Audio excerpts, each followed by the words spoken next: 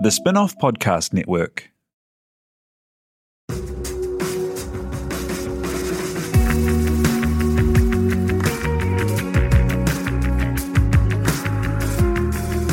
You're listening to Business is Boring, a podcast that reckons it's anything but. Business is Boring is brought to you by SparkLab, offering inspiration and practical advice to help businesses find their edge. To hear more about SparkLab, including details about the latest events, workshops, and business tools, visit sparklab.co.nz. And now, here's your host, Simon Pound.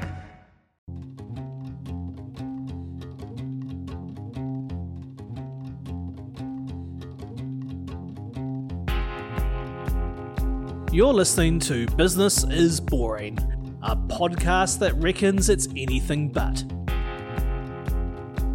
Business is Boring is made by The Spin-off with help from Callaghan Innovation, New Zealand's innovation agency. Here's your host, Simon Pound. We've just seen the end of Fashion Week, the annual fashion trade fair that spills over into media and the social pages, where designers traditionally showed their following year's season's collections to buyers, but now where the time between showing and buying gets smaller and smaller, with in-season shows, installations, dinners and events. Behind many of the shows, unflappable in a week with a lot of potential flap, is a man you will often find running the seating arrangements. His name is Bevan. He runs one of the best and biggest fashion PR companies, Showroom 22. With clients like Karen Walker Sunglasses, Adidas Originals and 27 Names, his team are so good they look after not just their own shows, but many of the key ones across the week. He's seen the change in the industry and the growth of some of our biggest local brands, including his own, moving into a large space offering image-making studio space and taking on international clients like David Jones and even retail developments like Commercial Bay. Joining us to talk the journey from one guy and a cell phone to a team supporting more than 45 brands is Bevan of Showroom 22. G'day, thanks for joining us. Hey Simon, thanks for having me. Hey, so tell me about how you came to start the agency. Which famous local designer were you working with? So I kind of stumbled into fashion. I didn't really have much fashion sense as a kid. My mum used to make my clothes, and pleated shorts for the local dance at intermediate school was about as fashionable as I got. So I left school and studied architecture actually, and it was while I was there that my sister, who was working for Karen Walker in her retail stores, she said, look, we need someone to come in and help out with some jobs around school holiday time. Karen and Mikhail have said, we need someone like Scooter from the Fraggles. And my sister's hand shot up and she goes, I know the guy. And so there I was, thrust into this world that I had no idea about, which was actually the best part. I had no idea what I was getting into, and I just met Karen and Mikhail. They were good people. They gave me some easy jobs, and away I went. And it just snowballed from there. And as I grew through through architecture school, I would, go into the office for half a day, a full day, a day and a half, grew to 2 days. I'd help Karen and Mikhail at their house out in Swanson in the summer. We planted trees, and I think I remember putting a big pile of gorse in their compost, and that was a really bad thing to do and had to get cut out the next summer.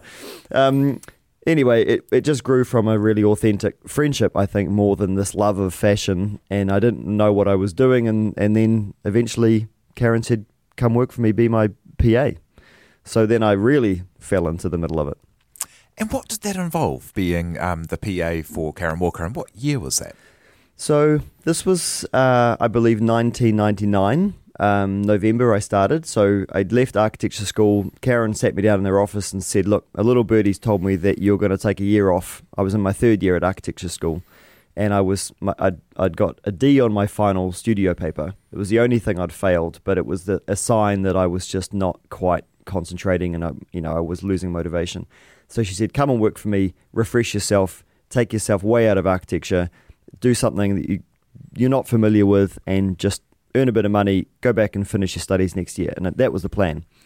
So I just jumped in there first day, and I still tell this to my staff these days. First day I got there, Karen gave me a page and a half typed to-do list all of things I'd never ever done before. I didn't know from at 10:30 I want this coffee because I've got a meeting, and then so-and-so I've got to pick up this from the shop, and I need this delivered to the store, and I need to book my travel. I'm going to Sydney to see our PR agency, and it was a whole lot of stuff that I was really excited but extremely nervous and quite, uncertain if I could get anything done. Typical young 20-year-old guy.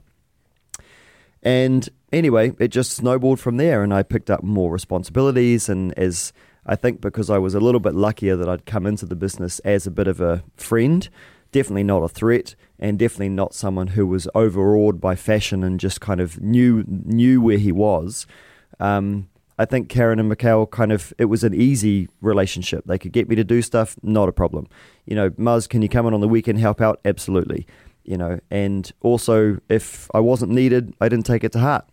And it was a really good journey.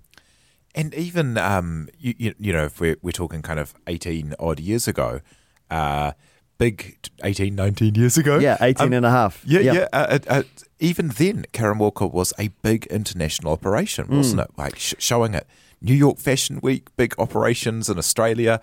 That's an amazing place to get a feel for like global fashion from New Zealand. To be really honest, I don't think, looking back at that 18 and a half years, I don't know how lucky I was where I am now to have started there. You'll think this is silly, but I was watching The Devil Wears Prada on the weekend. I kind of thought, I haven't seen that movie for a while. Fashion Week's just ended. Maybe I'll just watch that just to make myself kind of relax, maybe even put me to sleep. And there's this line in there where this young worker who's come into the office, she's told if you work 1 year in this job, you'll get a job at any other magazine in fashion in New York or whatever. And I kind of thought, I thought there's not many other places I could have cut my teeth that I could then still be saying with pride 18 and a half years later, that's where I started. I can still call Karen and Mikhail friends. They came to my wedding. We still pop round to their house for a cup of tea on a Sunday afternoon. It's really genuine. And there's been a lot of businesses come and go since then. And yeah, back then, you're right. She'd just, her and 3 other brands were making waves overseas, Hong Kong, London. They were paving the way for new designers. Madonna had just worn Karen Walker's pants at the MTV Music Awards, and we were selling those like hotcakes. It was exciting. And the unfortunate thing, I think, for me, the only downside is that I didn't have perspective. I couldn't stand back and see that business for what it was because I was right in the middle of the hurricane, What led you to decide to go and start your own fashion PR consultancy? And that was really, I don't want to make you sound like you're 100, but that was very early on in the days of kind of having specialist fashion PR shops. Yeah, and the journey then, I'd really worked myself to the bone at Karen's, and I think I got to the point where I thought, actually, I need to tap out of this. I was at work until 10 o'clock on a Friday night, and then I'd be there 8:30 in the morning delivering stock on a Saturday morning. And I loved it, don't get me wrong. But it's funny to say this, but I don't remember the moment where I said, hey, I need to do the showroom thing. I definitely remember everyone told me it wouldn't work. I remember the woman who was the marketing manager at Zambezi told me the industry's not big enough. Everyone does PR in-house. It won't work. And I thought, I didn't think, well, I'll prove you wrong, but I did think in my gut, I said, I know the model of how this works. I've seen it in Sydney. Sydney's not that different to here. It's just bigger. I've seen it in New York. Sure, lots bigger, but fundamentally same processes, same model. And I just went out there and hired a space on High Street and paid rent month by month, grabbed a desk from home, got a Gateway PC, and away I went. And I had to work the phones at Mercury Energy in the evening to pay the bills. It wasn't easy. What was the model that you were trying to put into action? So the way that we work is that we rent real estate in our showroom to designers who either don't want to do what we do, don't like doing it, or don't have the contacts to do it. Often the last one means they're out of Auckland, and most of the fashion media exist here. So what we said is, we'll do the hard work for you. I've got lots of contacts from working from Karen. I like building up brands, and I like the energy of fashion, and I want to stay in it because I think I'm quite good at it, and I've kind of got a taste for it. So it was interesting. The first ones, and springs to mind a brand called Satori, a menswear brand, which was run by Bob Nelson. He was one of the first guys that came to me. Another brand from Christchurch called Tango, which was run by two women now. That brand has gone, but they, again, out of Christchurch, they just wanted to be put about in Auckland. They didn't know how to do it. It's often you get these designers who they've got big vision, but not no idea in a bad way, but they truly don't know how to get there. So they look at us these days, as they did back then, to go, as Malika from Tango said, can you make us into Karen Walker? To which my polite response was, no, I can't. You've got to have a good idea, but I'll do my best, So away we went. And what does that involve? So acting as kind of a showroom and PR agency, why do you need to rent space in your showroom? So people rent a rack, basically. They get real estate that gets them racks, hangers, wall space. They can bring in tables, chairs, whatever, and they can create a bit of a mini sort of scene for their product. Often it's not overly branded because we try and sort of let the product do the talking. But stylists and fashion editors, celebrities, people come to us and use the product and they put it out into magazine editorial. They wear our gowns and product and suits on red carpets. We dress people for charity fashion shows. So there's this myriad options of how do I get my product out into the world that isn't advertising, but it is credited and people will understand what I'm doing and see me and see my product and create a desire and a demand for my product that will then trickle back into making a sale for me. And once you have a busy showroom with lots of high quality clients, I guess it's easy to get the editors and the influencers and the well-known people through the door. But how did you get started? So starting off with Tango and Satori, I imagine, with no offence to them, that people weren't beating their part to their door? How do you build a business like that? 100% correct. And a lot of them said to me, so do you have Karen's product in the showroom? And I said, no, because they would say, oh, you're Murray from Karen Walker. That's how I was known. No previous fashion pedigree to fall back on, So yeah, you're totally right. I had these new brands. Juliet Hogan was one of my next first ever, brands, and she'd just won this scholarship with Karen to go to New York and study at Parsons. So she was guided by Tim Gunn from Project Runway. So she comes back in and she's got this range of about 12 items, one of which I'll never forget was a cotton hooded sweatshirt with sequins sewn on the back of it. And, she's come so far now. But, it was tough. It was the age of press releases. It was the age of fax machines, very little email and dial-up at best. So I had to try and get information out there, quickly and efficiently to these people who really didn't want it. So for about the first year, I was really shoving stuff down people's throats in the nicest possible way that they probably didn't really think that they needed. But what I think that proved to them is that I could make their job a little bit easier by filling in spaces. So they went straight for Trelise, Zambezi, Karen, Kate, all those big ones that manage their PR in-house. And they would get their cover gowns, they would get their big editorial moments, and then they'd say, you know what, we kind of need some stripy knitwear, or we kind of need some filler stuff. And then we got Glassons. And Glassons was amazing for us because it did fill every single space in any media that wanted it. And they weren't discerning. They just said, get us out there, put our name about. We want our brand in the media. So once we did that, then the penny dropped with these guys from the media. They thought, okay, now you're a means to an end. You can help us. And we were very, very fast. We could get information from A to B extremely quickly, and they didn't have to ask twice. So that's, I think, then they said, right, well, the model works. Thanks very much. You've helped us out. What else have you got?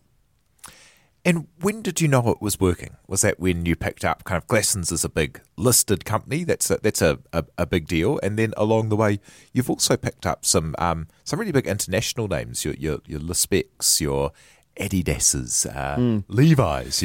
How did you know it was working? Well, I think there's probably three moments. One was when we started to get approached by Australian brands who'd heard about us and we'd been endorsed and recommended. And I thought, okay, now we're talking. Now we've got, Nicola Finetti from Melbourne, and we had Cohen and Sabine come in from Sydney, and these brands that were beyond my wildest dreams. I never thought we'd sign them.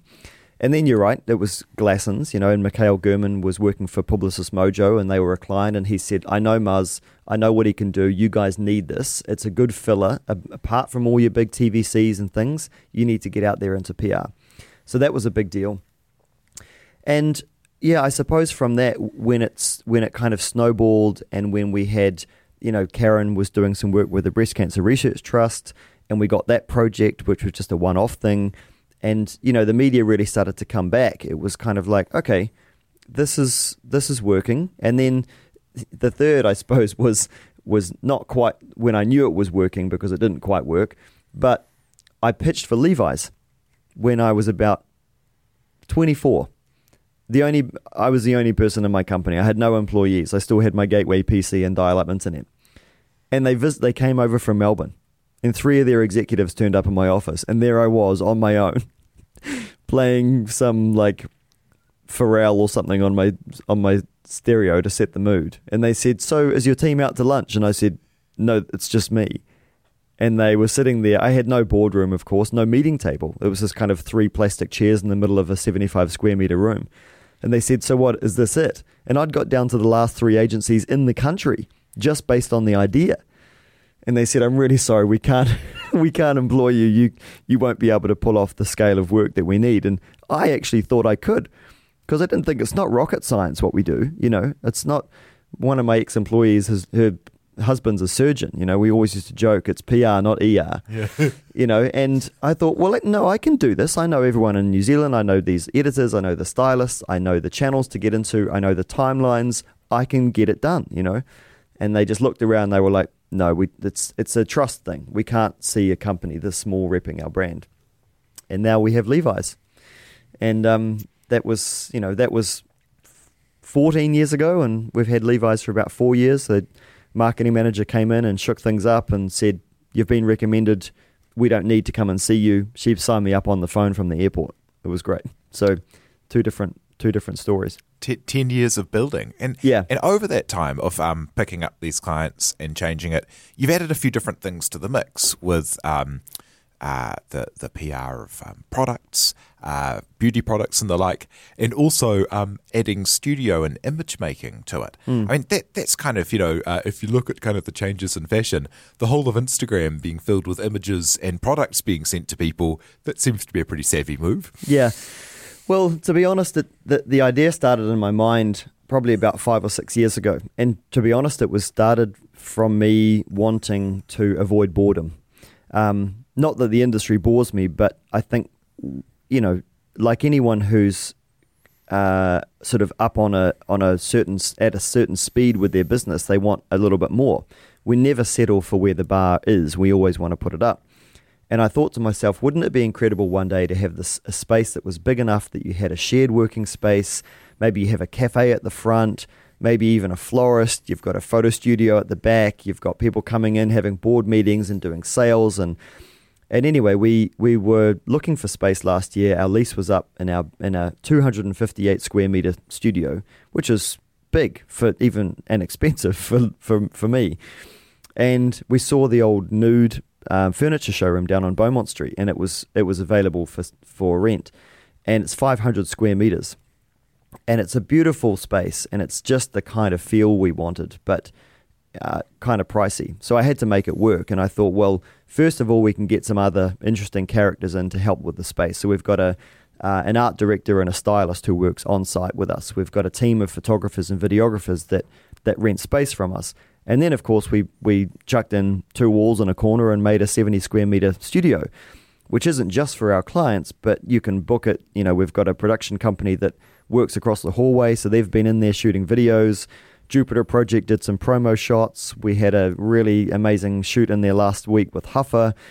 We've had sales in there, we've had brand days in there, and it's really putting a smile on my face, because it's not just the thought of kind of getting bigger, but I just love things to be happening, and I want to be a connector, and I want to say, to DFS or something, well, you're coming in from Hong Kong, you want to put on this party, and they're like, we need a stylist for a show, and we want a photographer, and we just don't know who to talk to. And we figured them out with about 3 or 4 different contractors and wrapped it all up in one big project. So it's already working. It's community, and it's what the Business of Fashion referred to last year as inter-industry kind of connectivity. We've got to be helping each other out. We can't be fighting against each other. You must have seen over the last 18 odd years the big waves come and change fashion media, like the rise of bloggers that everyone was, thinking was the end of media, and now looks like, quite a quaint kind of funny thing, because the number of bloggers and their influence was quite kind of small compared to the number of influencers and their influence, which seems to be, an enormous wave of change in the industry. Yeah, and the blogger thing, I suppose, was really that came about because of the internet and broad brushstrokes. No one ever did it in New Zealand as well as Stacey Gregg with Runway Reporter, and I wouldn't even say she was a blogger. She was a true editor in a website. But yeah, you had Isaac Hinder-Miller from Isaac Likes, you had Emma Gleeson at Rag Pony, and they were kind of our typical bloggers, Catherine Lowe, etc. Now with Instagram, I suppose you're totally right. It's easy to get there, and we talked before about the hockey stick curve where, one day you're not an influencer, the next day apparently you are. And the thing that I think grinds a lot of people's gears is that you can say that you are an influencer. People come to us and say, I'm an influencer. I want a seat at the show. And that, for me, is just doesn't sit well with me. And we do a lot of work with a very smart woman in Sydney called Holly Garber at a PR agency called Go Lightly. And she said to me last year, she said, we're more interested in people of influence rather than influencers. So she's just started an offshoot of her agency called People, where they represent art gallerists and artists and, writers and chefs and people that actually have genuine communities. You've got a great sweater on today. I love the brand, and I'm far more influenced by that than someone who's going to tell me and hashtag sponsored at the end of it, So, and I think we're getting to this critical part of that moment where a lot of people are going to say, I don't believe it. But it is, and I think Holly's move towards having influencers that are actually influential is quite interesting. But it is such a change where you've gone from the traditional gatekeepers of being an editor for one of the existing magazines, and so quite controlled, to now having all of these people of, some of them dubious influence, but lots of people disintermediated, directly talking to their fans and their followers and the people that care about them. And that must be an amazing logistical challenge when you're running a PR showroom. Yeah, it is, but we had a situation a few weeks ago where one of the people that we dealt with had maybe misrepresented themselves a little bit in the reason for borrowing some product, and had done a couple of other things which, and we weren't trying to get too bitchy about it, but we do work for clients. They don't come to us and see this big room full of clothes and we don't kind of fawn all over them. This is a business. We have to be smart. And so we just said, look, our dealings with you for the moment are just going to be put on hold. We're still trying to figure out where this person kind of sits in the landscape. And for that, we need time, and for that, we need a proper presentation. So we've asked them to come back and actually present themselves to us with their statistics, with their reach, with their impressions, with everything that you'd expect from a quote-unquote traditional or normal media like a magazine. So we want to, if these guys want to do this and want to be taken seriously, we will take them seriously, but you've got to come and actually pitch to us and say, why do I want to wear Ingrid Starnes? Why does that brand suit me? Why am I a good fit for Karen Walker Eyewear? Why should Adidas Originals be giving me some free trainers? Why should I be dressed in Levi's? Why should I be flown to Sydney by David Jones for the launch of their collection?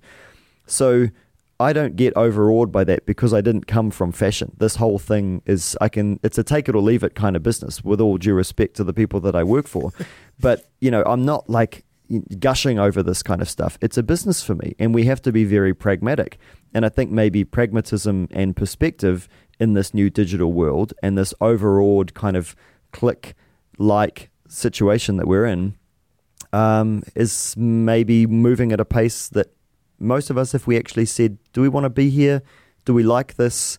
What would we prefer to do? I think many of us in the industry would say, let's just actually take a step back for a minute. It's getting a bit full on. And there is that change in Fashion Week as well, which is something just recently wrapped up that's changed a lot over the years, where it had been the traditional gatekeepers, the buyers for the big stores and the editors of the big magazines as the lead. But as it stopped being such a sales event, it became much more about the immediate publicity of the influential or well-known or celebrity kind of people in there. And has that reached kind of a peak as well, maybe? I imagine the old model has to change a lot. Well, yeah, I think you've used the word gatekeepers twice, and I think if anything, and it's not that we could say that in a way we're a gatekeeper to the media dealing with a brand's product. We will open the door literally or say yes, you can borrow it or no. Fashion Week used to be one of the biggest gatekeepers of experiencing that kind of event and runway shows and that kind of thing. All of those walls are being challenged and broken down. And like you said, it used to be this one of the places where if you wanted to get sales en masse, it was kind of your only option. And we had many, many, many clients who experienced phenomenal success at Fashion Week. Ingrid, Juliet Hogan, Catherine Wilson, these guys coming in, especially first or second years, it really did the business for them, literally. And I suppose anyone's curve like that, especially in New Zealand, you're going to kind of get up on a certain plateau and then kind of plateau. And certain people stick around for the press and the image, and others try and just kind of grind away and get more sales. But you're totally right. Fashion Week it has adapted. It will continue to adapt. It must adapt in order to stay alive, and I know they've got some amazing plans, not only changing their location for next year, but I think they will have to really consider why they exist. And, again, that Business of Fashion story that we both read yesterday says that some influencers are saying, well, if I want to be taken seriously and make money as a fashion influencer, I don't have to go to Fashion Week anymore. And that's true. And that's, nothing, no disrespect to any Fashion Week around the world, let alone New Zealand Fashion Week. But these guys are figuring out they can make a play for image and impressions and reach that on their own. They can, if they want to, they can buy more reach, but they don't need to be there in front of a gaggle of street style photographers in order to, get out and about. And for that, Fashion Weeks all around the world must reinterrogate why they exist. Australia is a few years ahead of where New Zealand is in a lot of things, and where your inspiration was as well from seeing that the showroom idea could work. And for many years, New Zealand's actually been kind of insulated by how small it is, in that the big international H&Ms and Zaras have been active and making huge changes to the Australian fashion industry for far longer than they have here. And now we're just seeing all of those coming. How far ahead is Australia, and what will we see next here? Well, how far ahead is Australia? I suppose you're right.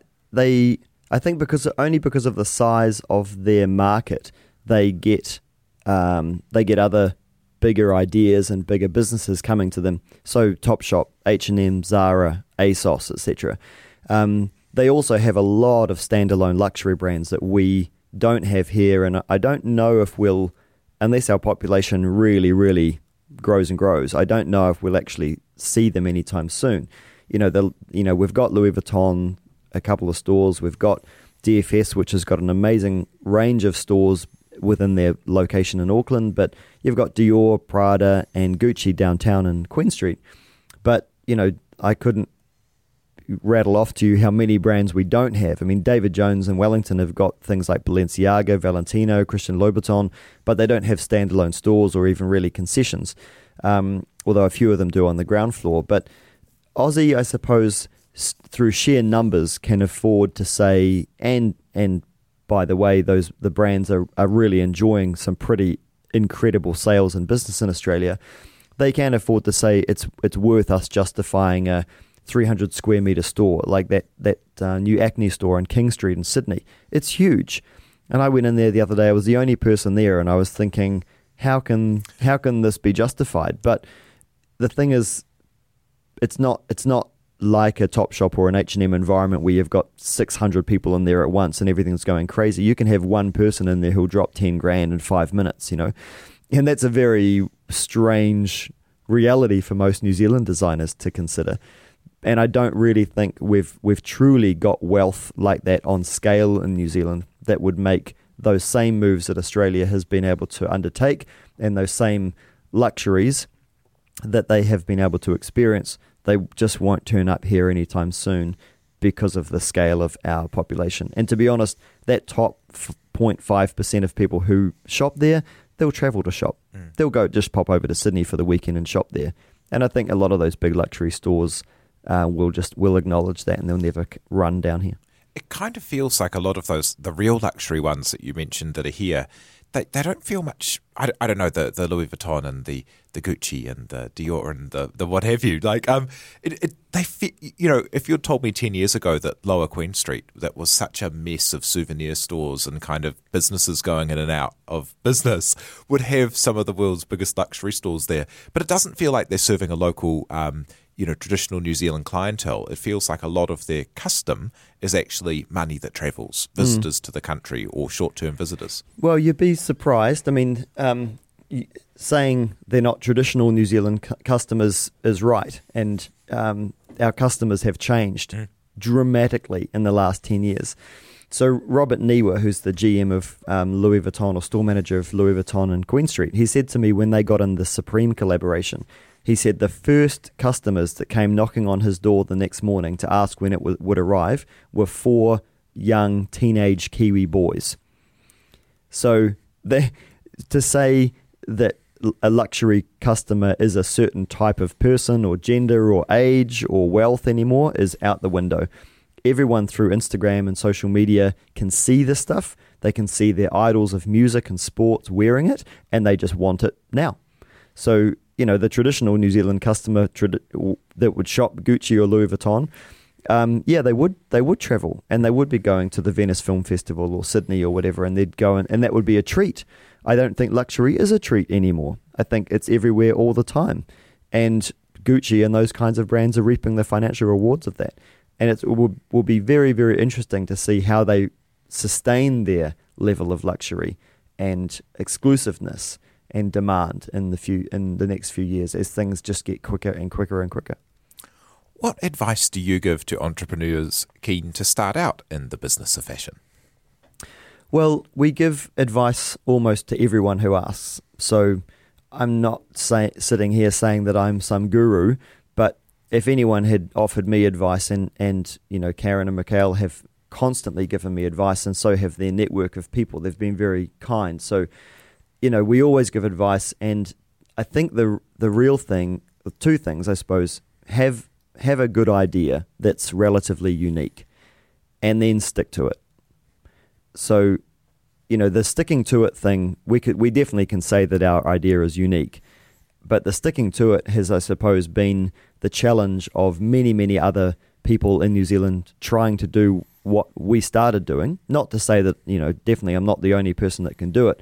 So, there's been many other showrooms pop up, and almost all of them have shut down, or they've expanded into fashion and then they've collapsed back into doing what they normally do. So the fact that we've just stuck to our game, I think, has made us even more of a specialist in 2018. And I think now is the age of specialists. And there's a lot of people out there doing PR and marketing, and I think a lot of them think that it works as it did a decade ago. You write a good press release and send it to the Herald. That's one way, but there's also 500 other ways of doing it these days. And how do you define success? Yeah, I read that question, and it's a big one. How do I define success? Well, for me, I think I've had the happiness and the luxury of being able to be a big part of my sister's kids' lives, especially my nephew Maya. Success for me is not all about business. It's definitely not all about money. This is not a very lucrative business to be in, but it's extremely rewarding because I feel that I'm a part of the journey and often the successes, even the small ones of our clients. And I think I get probably more joy out of seeing some of our smaller brands succeed. So success for me is happiness and a little bunch of small rewards every Christmas that I can look back on and say, we, for example, that rapper designer who was here with Huffer last week, he walked through the showroom on Friday with his team, and we were able to give him some Kiwi product to take away with him from some other brands, and he was so grateful and so genuine. And then we saw on Instagram over the weekend that he wore some of it in Las Vegas at a show, and the scale of that achievement isn't what excites me. It's the fact that he was there, we looked him in the eye, we shook his hand, we understood he was a good person, and he was just trying to have fun in the world. And we said, you know what? Here's something else that you've never seen before that'll put a smile on your face, even just for a day.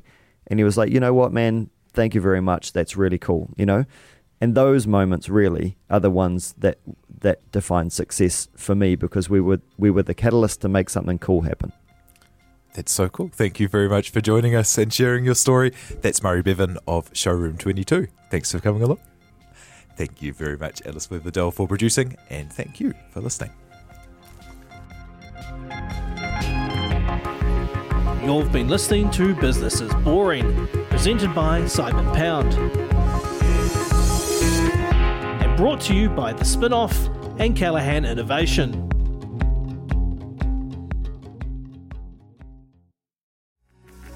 From the Spinoff Podcast Network, that was Business is Boring, brought to you by SparkLab. Make sure you're following Business is Boring wherever you get your podcasts. And for more information on SparkLab, visit sparklab.co.nz.